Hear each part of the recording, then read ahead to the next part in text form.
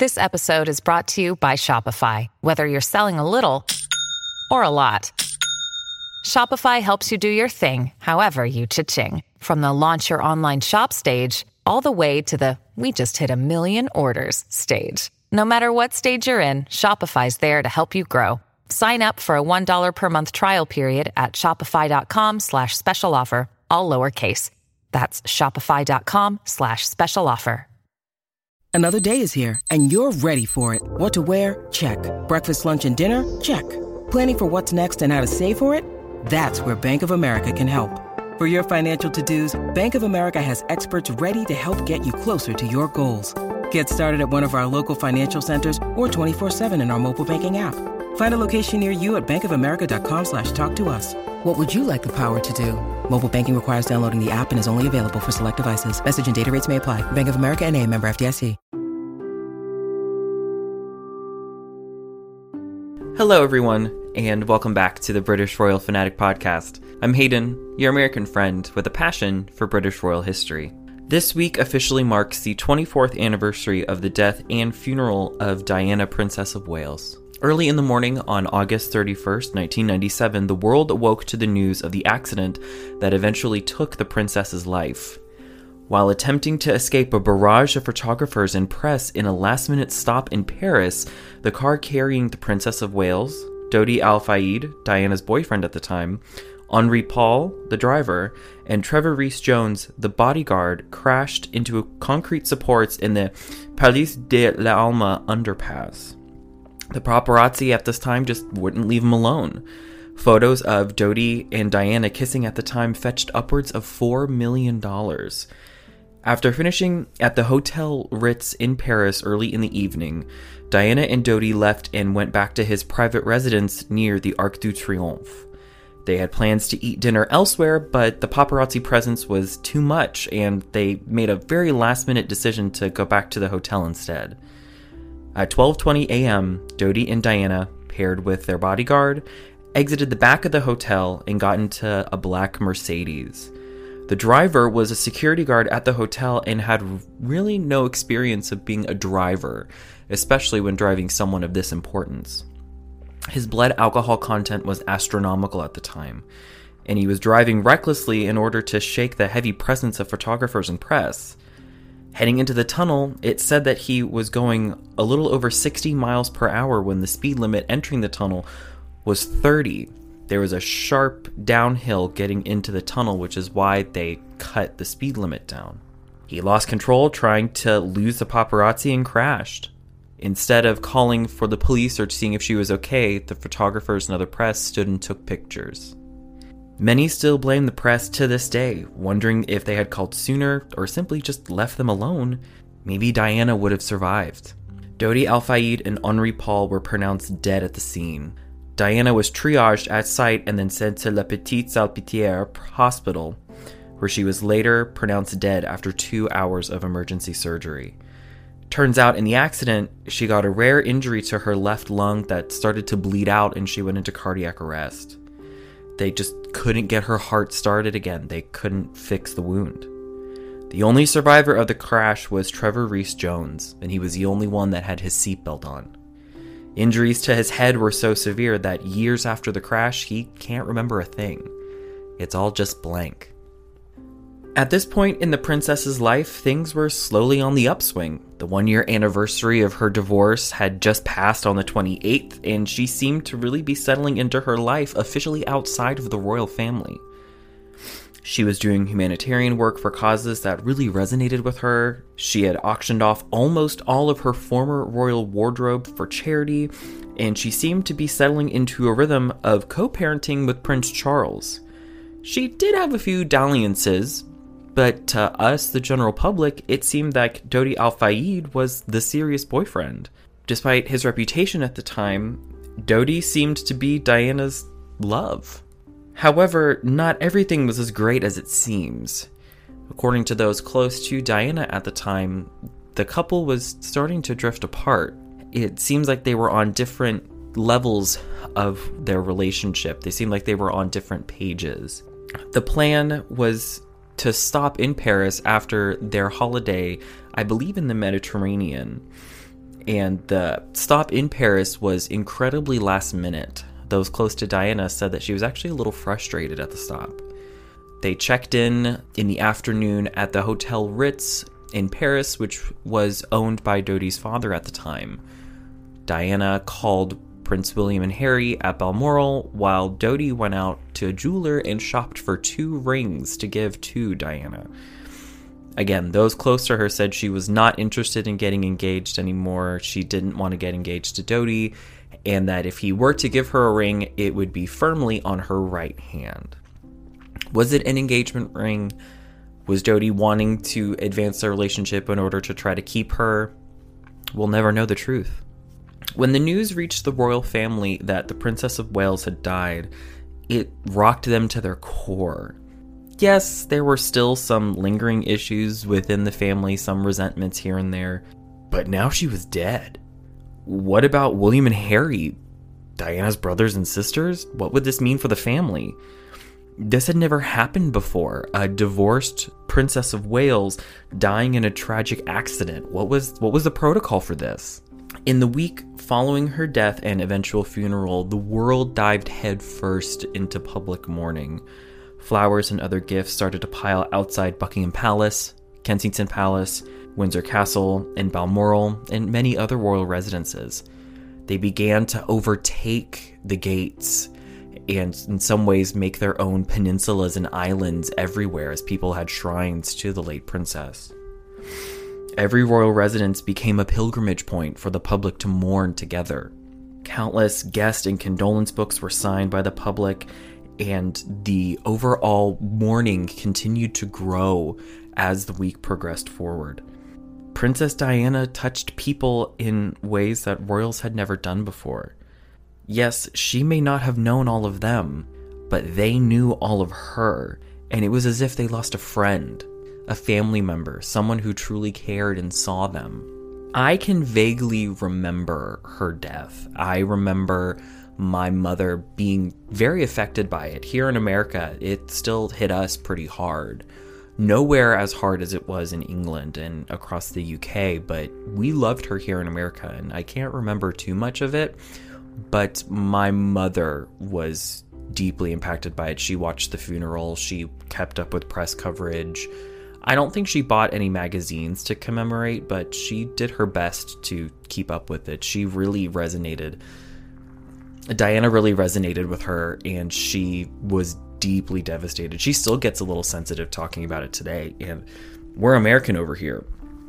While the public was doing what they could to pay their respects and to honor the late princess, what was the royal family doing? Where were the royals this week? 2 things were going on that were some of the hardest things the Queen and the royal family had to face this week. The first was that while the nation lost a princess, 2 boys lost their mother. 2 families were broken that day. And so in order to protect itself, the royal family just closed flanks. They sort of retracted inward, and they did everything they could to protect and shelter and comfort the young Prince William and Prince Harry. They were up at Balmoral, and they really wanted to stay there that week to keep the boys out of the public so they could mourn and accept things in their own time. Sources close to the family say that she took the TV out of the nursery. She tried to make sure at the church service immediately following to not really talk about it, just to let the boys be distracted and process it on their own time. Additionally, the other crisis was Diana wasn't a member of the royal family anymore. Technically speaking, she divorced Prince Charles in 1996, and yes, she got to keep her title of Princess of Wales. She was no longer an HRH. She fell into the same ranks as the Duchess of York, a former member of the firm, a former working royal who is close to the royal family but isn't associated with them anymore. So her not technically being a member of the royal family meant, per protocol dictates, they didn't need to do anything. It fell back to the Spencer family, and they were fully prepared to just have a private family funeral. But that wasn't enough for the public at the time. They needed something from their queen, and all they received from her was silence. Nothing got in or out of the family that week, so the rest of the nation, and in most cases the world, was kept locked out, and they needed something. They needed some form of support from the Queen and the royal family. There wasn't a formal statement issued immediately after the death. The flag wasn't hung over Buckingham Palace. There wasn't a speech. There wasn't anything. It was just silence. Hindsight's always 20/20 in this instance, because now we know what was going on. And now we can have a greater sense of empathy for what was happening, as we've all lost someone very close. I'm still recently going through grief of losing someone myself. But at the time, that wasn't what the public needed. And the royal family began to notice that things were starting to turn on them. The film The Queen from 2006 does a pretty decent job of filling in the coloring book of what might have happened. It comes from the imagination of Peter Morgan, and we've all seen The Crown in his wonderful imagination of these very private family moments. And this was, in some ways, his first foray into something as serious as this. So it's not biblical truth. It's a work of historical fiction. But it's dramatized enough and takes enough liberties to fill in of, hey, this might have happened.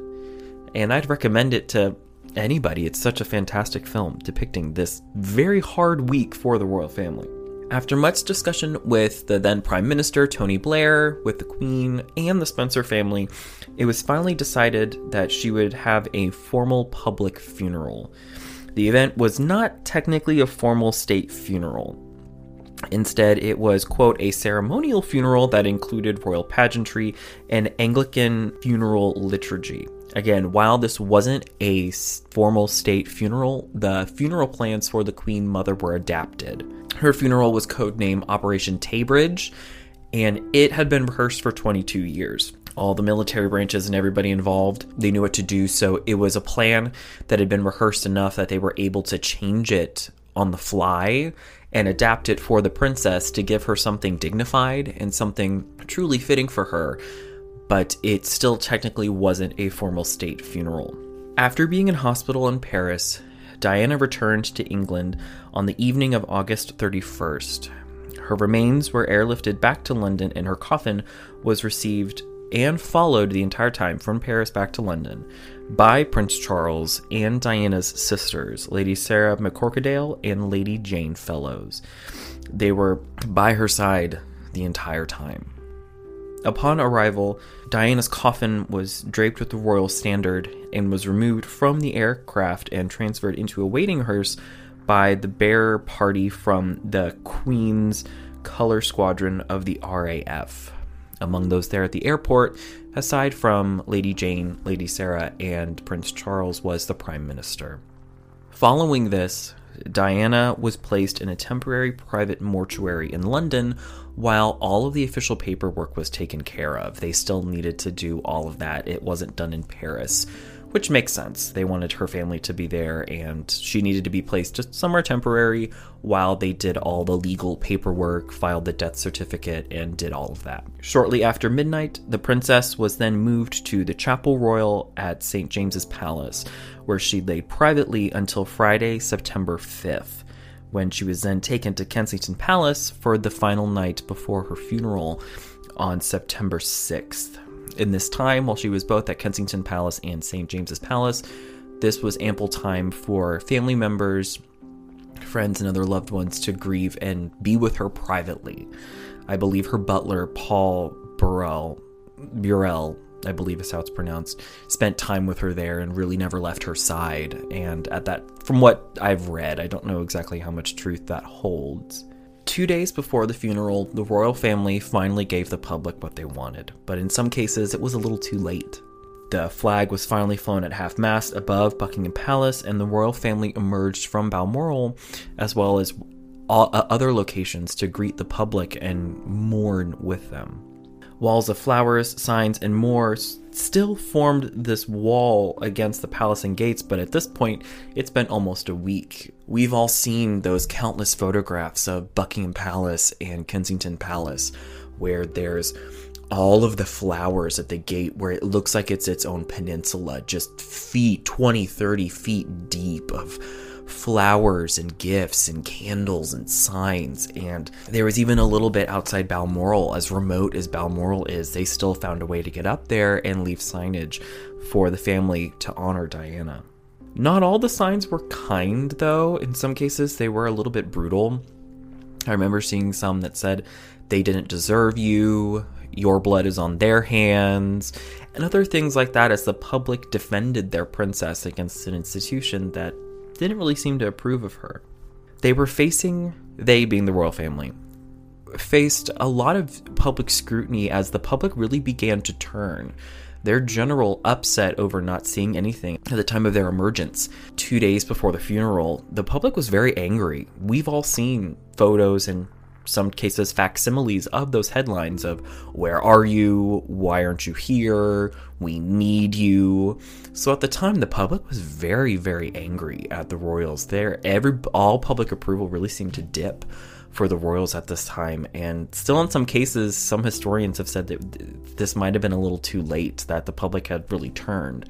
But they began to get the public back on their side, or rather the public began to approve of them when they went out and started talking to the public. Especially, I've seen archival footage of William and Harry going to see the public and greeting them and taking the flowers from them to the gates and talking to them, and the Queen really being out there and accepting flowers that people had given to her and just being with the people. They once they finally emerged, the public they all could finally grieve together.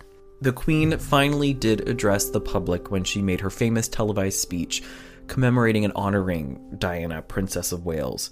One of her lines that really seems to resonate with a lot of everybody reads as follows: "What I say to you now, as your Queen and as a grandmother, I say from my heart."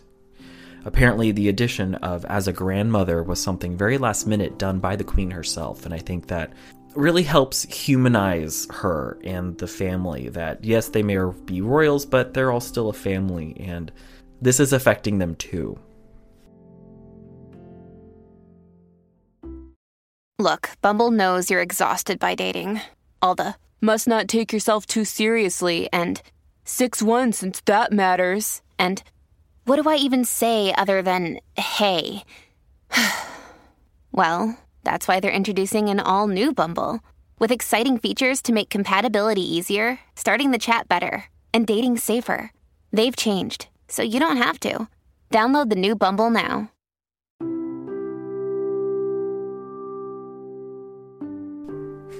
September 6th, the day of the funeral, the world stood still. 8 members of the Welsh Guard accompanied Diana's coffin, draped in a royal standard with an ermine border, on the 1 hour and 47-minute ride through the London streets. On top of the coffin were 3 wreaths of white flowers from her brother, the Earl Spencer, and her 2 sons, Prince William and Prince Harry. Atop one of the wreaths sat a letter from Prince Harry with "Mummy" on the front. At St. James's Palace, the Duke of Edinburgh, the Prince of Wales, her sons, and her brother joined to walk behind the coffin. 500 representatives of various charities the princess had been involved with joined behind them in the funeral cortege. When remembering, Alistair Campbell revealed in his diaries that the government and the royal household feared for the safety of Prince Charles at the time, believing that he would possibly get attacked by the crowd. Thus, they ensured he would be accompanied by his sons in order to prevent that. Additionally, Prince Charles wore a blue suit instead of black, and some people criticized him for doing so, but it was actually a subtle sartorial message. The suit he wore was one that Diana picked out specifically for him that she liked, and it is said, according to sources close to the Prince of Wales, that was one of her favorite suits that he wore. So he wore that suit in honor of her. She picked it out. It was a suit she liked on him. They may not have been married anymore, but that was a little subtle sign of respect. Whether deliberate or not, it is a sartorial message. When remembering back to this specific event, Prince William later described it as, quote, "one of the hardest things I've ever done." And Prince Harry mentioned that no child, quote, should be asked to do what they did. Nevertheless, William saw this act as a necessity to maintain, quote, balance between duty and family, and Harry said that he was, quote, very glad that he took part in the procession. As Diana's coffin made its way from Kensington Palace through the streets of London, through the grieving public, she made her way past Buckingham Palace and past a large entourage of members of the royal family. Those included were Her Majesty the Queen Mother, and Princess Margaret.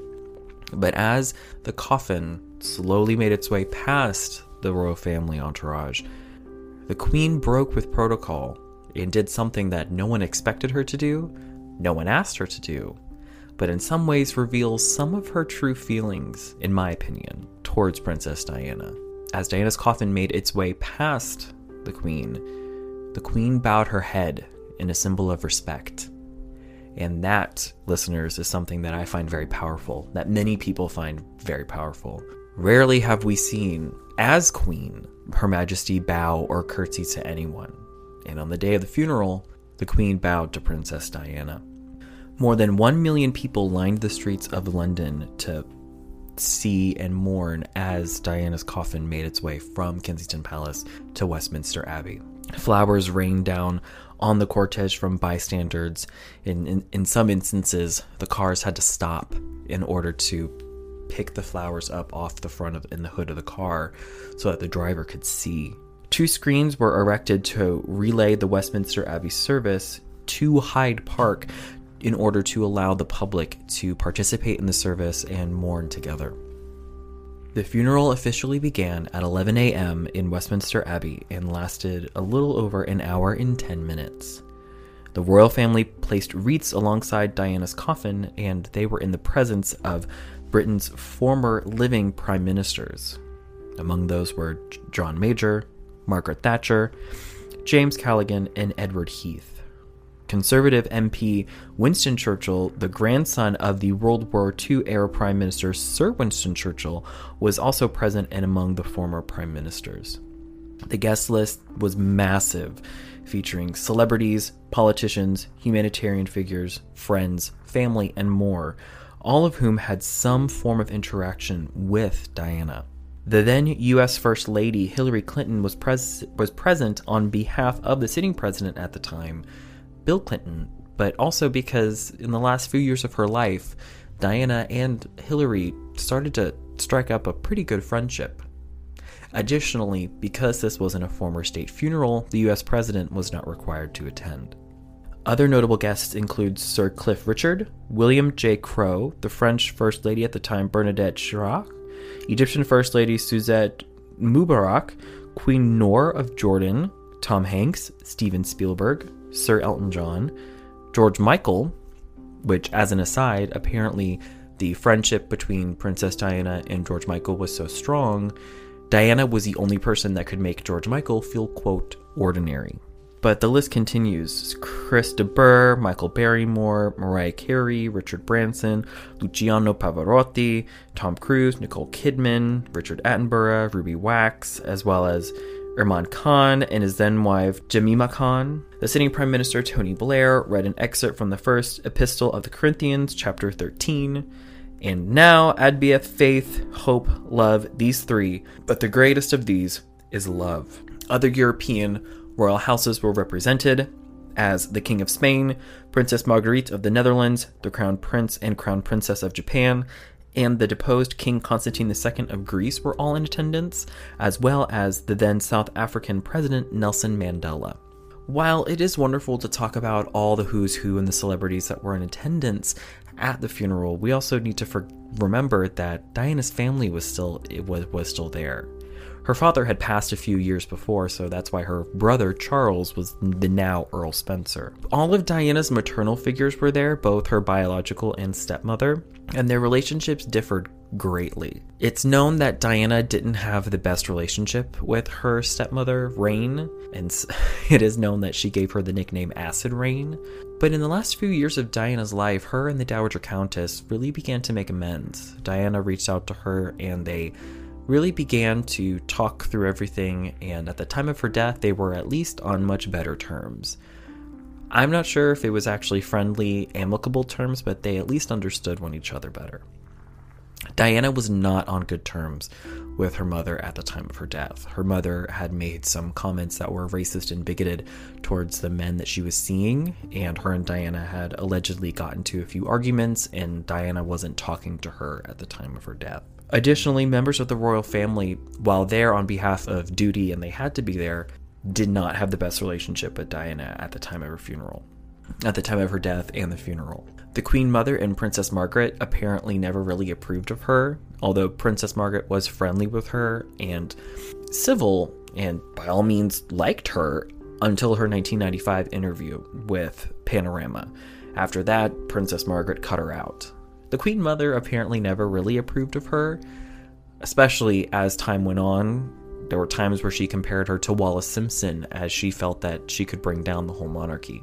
As well, the Duchess of York wasn't on good terms with Diana as well. And when they were in the royal family and married, they really got along really well. Her and Fergie got along really well, and they had a pretty good friendship.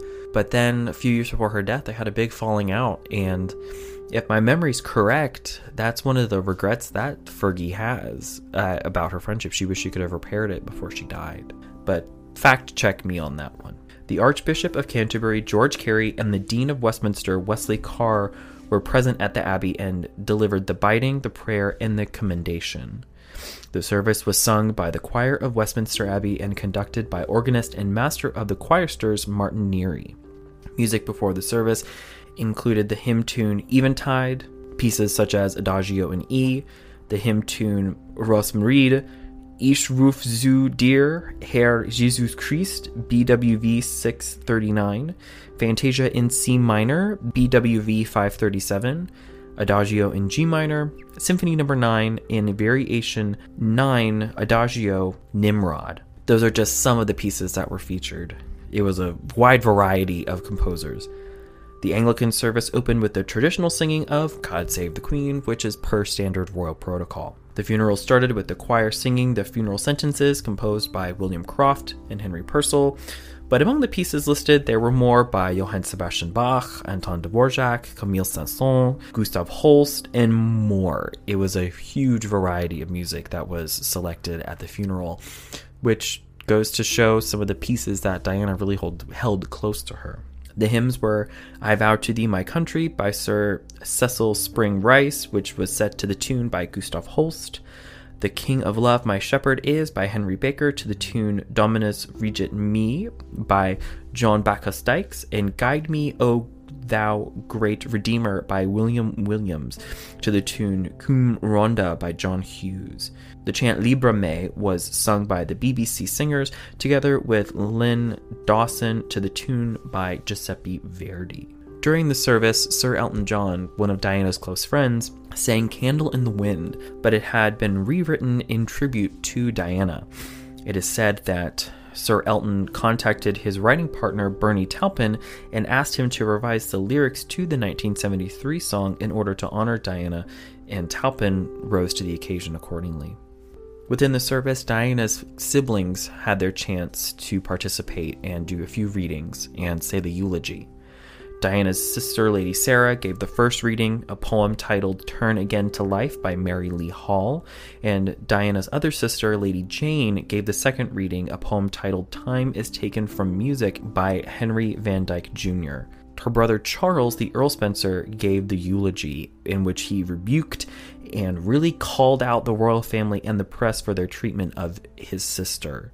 He really stood up to the royal family in his eulogy, and some call it apropos, and some people call it inappropriate. The public is still very divided in their opinion about what Charles said in the eulogy.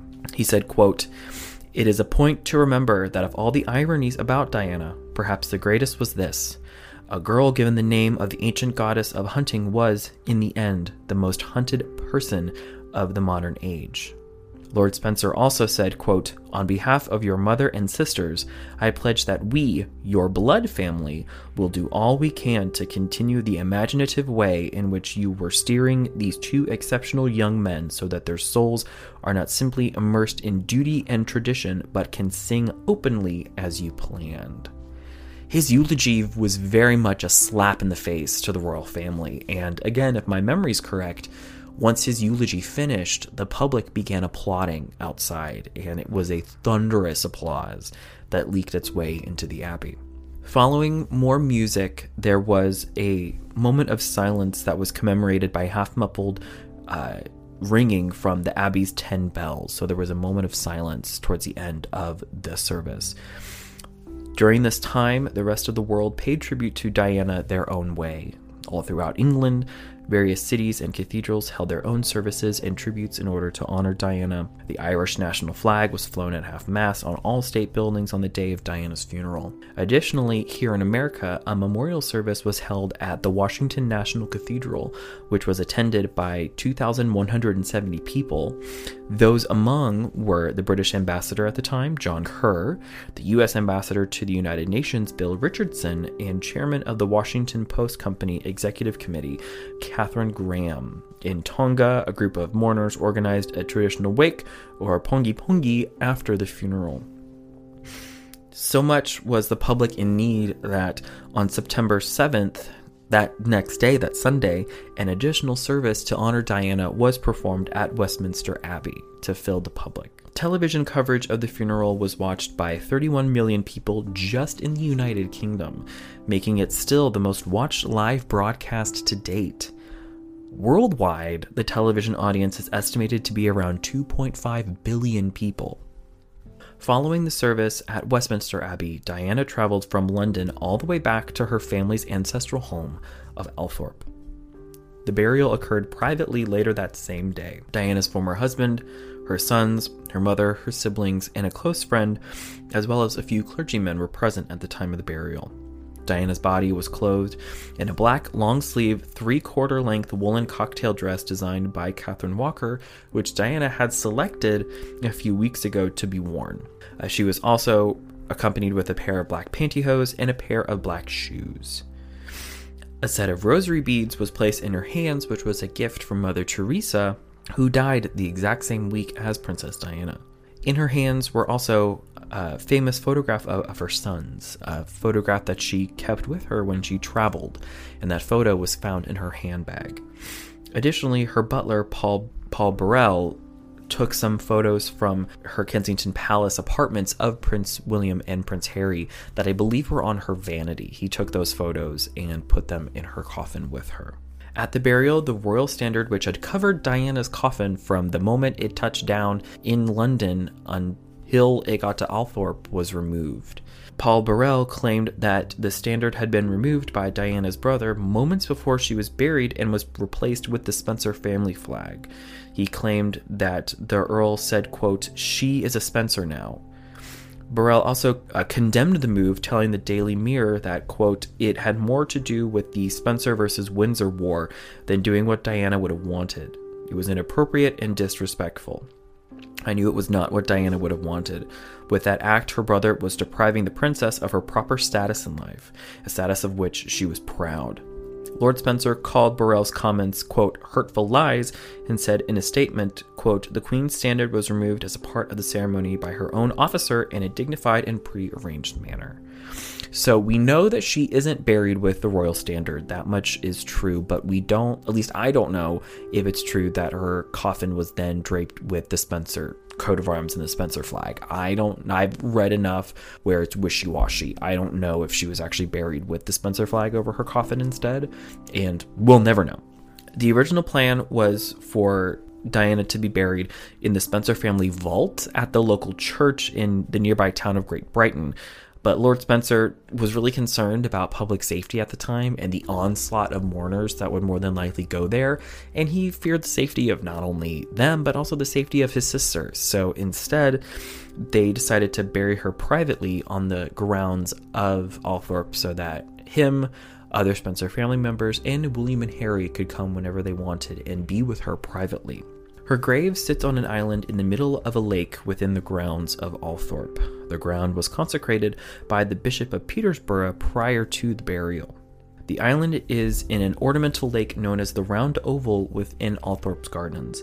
A path with 36 oak trees, one marking each year of her life, leads to the oval. 4 black swans swim in the lake. In the waters, there are water lilies, which in addition to white roses, were Diana's favorite flowers. On the southern verge of the round oval sits the Summer House, previously in the gardens of Admiralty House, London, which has now been adapted to serve as a memorial to Diana. An ancient arboretum stands nearby, which contains trees planted by the family to honor her. The Spencer family's decision to bury the princess in this secluded and very private location was to enable them to be able to visit her grave in private. The burial party was provided by the 2nd Battalion, the Princess of Wales' Royal Regiment, who were given the honor of carrying the princess across to the island and officially lay her to rest. Diana was the regiment's colonel-in-chief from 1992 to 1996. Recently, and when I say recent, I mean a few years ago, her burial plot in the oval that it's sitting in the middle of the lake has gone under some cleaning and refurbishment to try to preserve and give the land and the burial plot the respect and honor that it needs it needs and it deserves. When you visit Althorpe, yes, there is the area that I had previously said where there's a memorial to Princess Diana. It looks like it's a gigantic mausoleum where you would think she was buried in there. Her dates, there's photos, there's a whole area of Althorpe dedicated to her, but the public will never be able to go across to the lake to actually visit her and visit her grave. That I can guarantee will never happen, at least not in my lifetime. They deliberately put her there so that she could rest in privacy and rest and be away from the public that so hounded her for most of her life. It's weird to think about that it's been 24 years since this accident and her funeral, and how this was so much of a turning point for the royal family. But let's take a few moments to actually reflect how important Diana was to the royal family without them even knowing it. It helped to bring them into a modern age, and she was someone so warm and so caring and didn't care about the cold rules of royal protocol. She was there for the people, and she gave the people what they needed and what they wanted. I remember reading a few times different stories about her that when she was going places, they were expecting a princess, so she gave them a princess. But it was her version of a princess. As I said last week, it's so easy to remember the pain, to remember the trauma and the awfulness that she went through in her life, especially when she was with the royal family. But let's not forget the beauty that she was, the warmth, the hard worker, the caring soul that helped completely change the royal family. Upon her death, the royal family really changed a lot. Became more close to the public, visiting hospitals and talking and spending time with people, trying to be more transparent with them. And that's a direct impact from Diana. Sometimes when I get lost in thought and disassociate from what it is I'm doing, I do sometimes wonder, what would things be like if she had survived? Or if that accident didn't happen? What would things be like now? Would she have remarried again? Would Prince William and Prince Harry be in completely different situations than what they are now? What would the royal family look like, with her still being alive? And there's so many questions that will never be answered because of this tragic accident. Yes, there are a lot of conspiracy theories surrounding her accident and death. Why was the driver's blood alcohol content so high? Apparently the car was tampered with. There's a whole onslaught of conspiracy theories surrounding her accidental death, but we're not going to talk about those today. Today, we are honoring and remembering her funeral and of a woman gone far too soon who really could have helped change the world. Rest in peace, Diana. You are surely missed. My sources for today's podcast are readersdigest.com, Wikipedia, the official royal family website, the TikTok account @MattaOfFact, and the book At Home with Diana by Deb Stratus. If you made it this far, thank you for stopping by the podcast today. If you would like to recommend topics for future episodes or let me know how I'm doing to help improve the podcast, drop me a line over at the podcast email, which is britishrroyalfanpod@gmail.com. Any and all suggestions are welcome.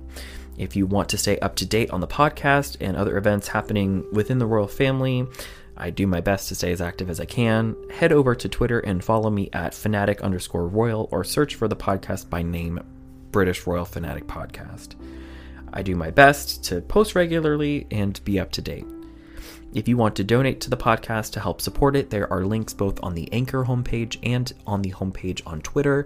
Any and all contributions are welcomed and appreciated, and you will get wonderful rewards for your donations. Head over to Spotify, Apple Podcast, Amazon, Audible, and more to rate, review, subscribe, and share. The more you do, the more people can see the show, and the podcast family can continue to grow. Have a great rest of your week, everyone. Stay safe and stay healthy out there, and I'll see you in the next one.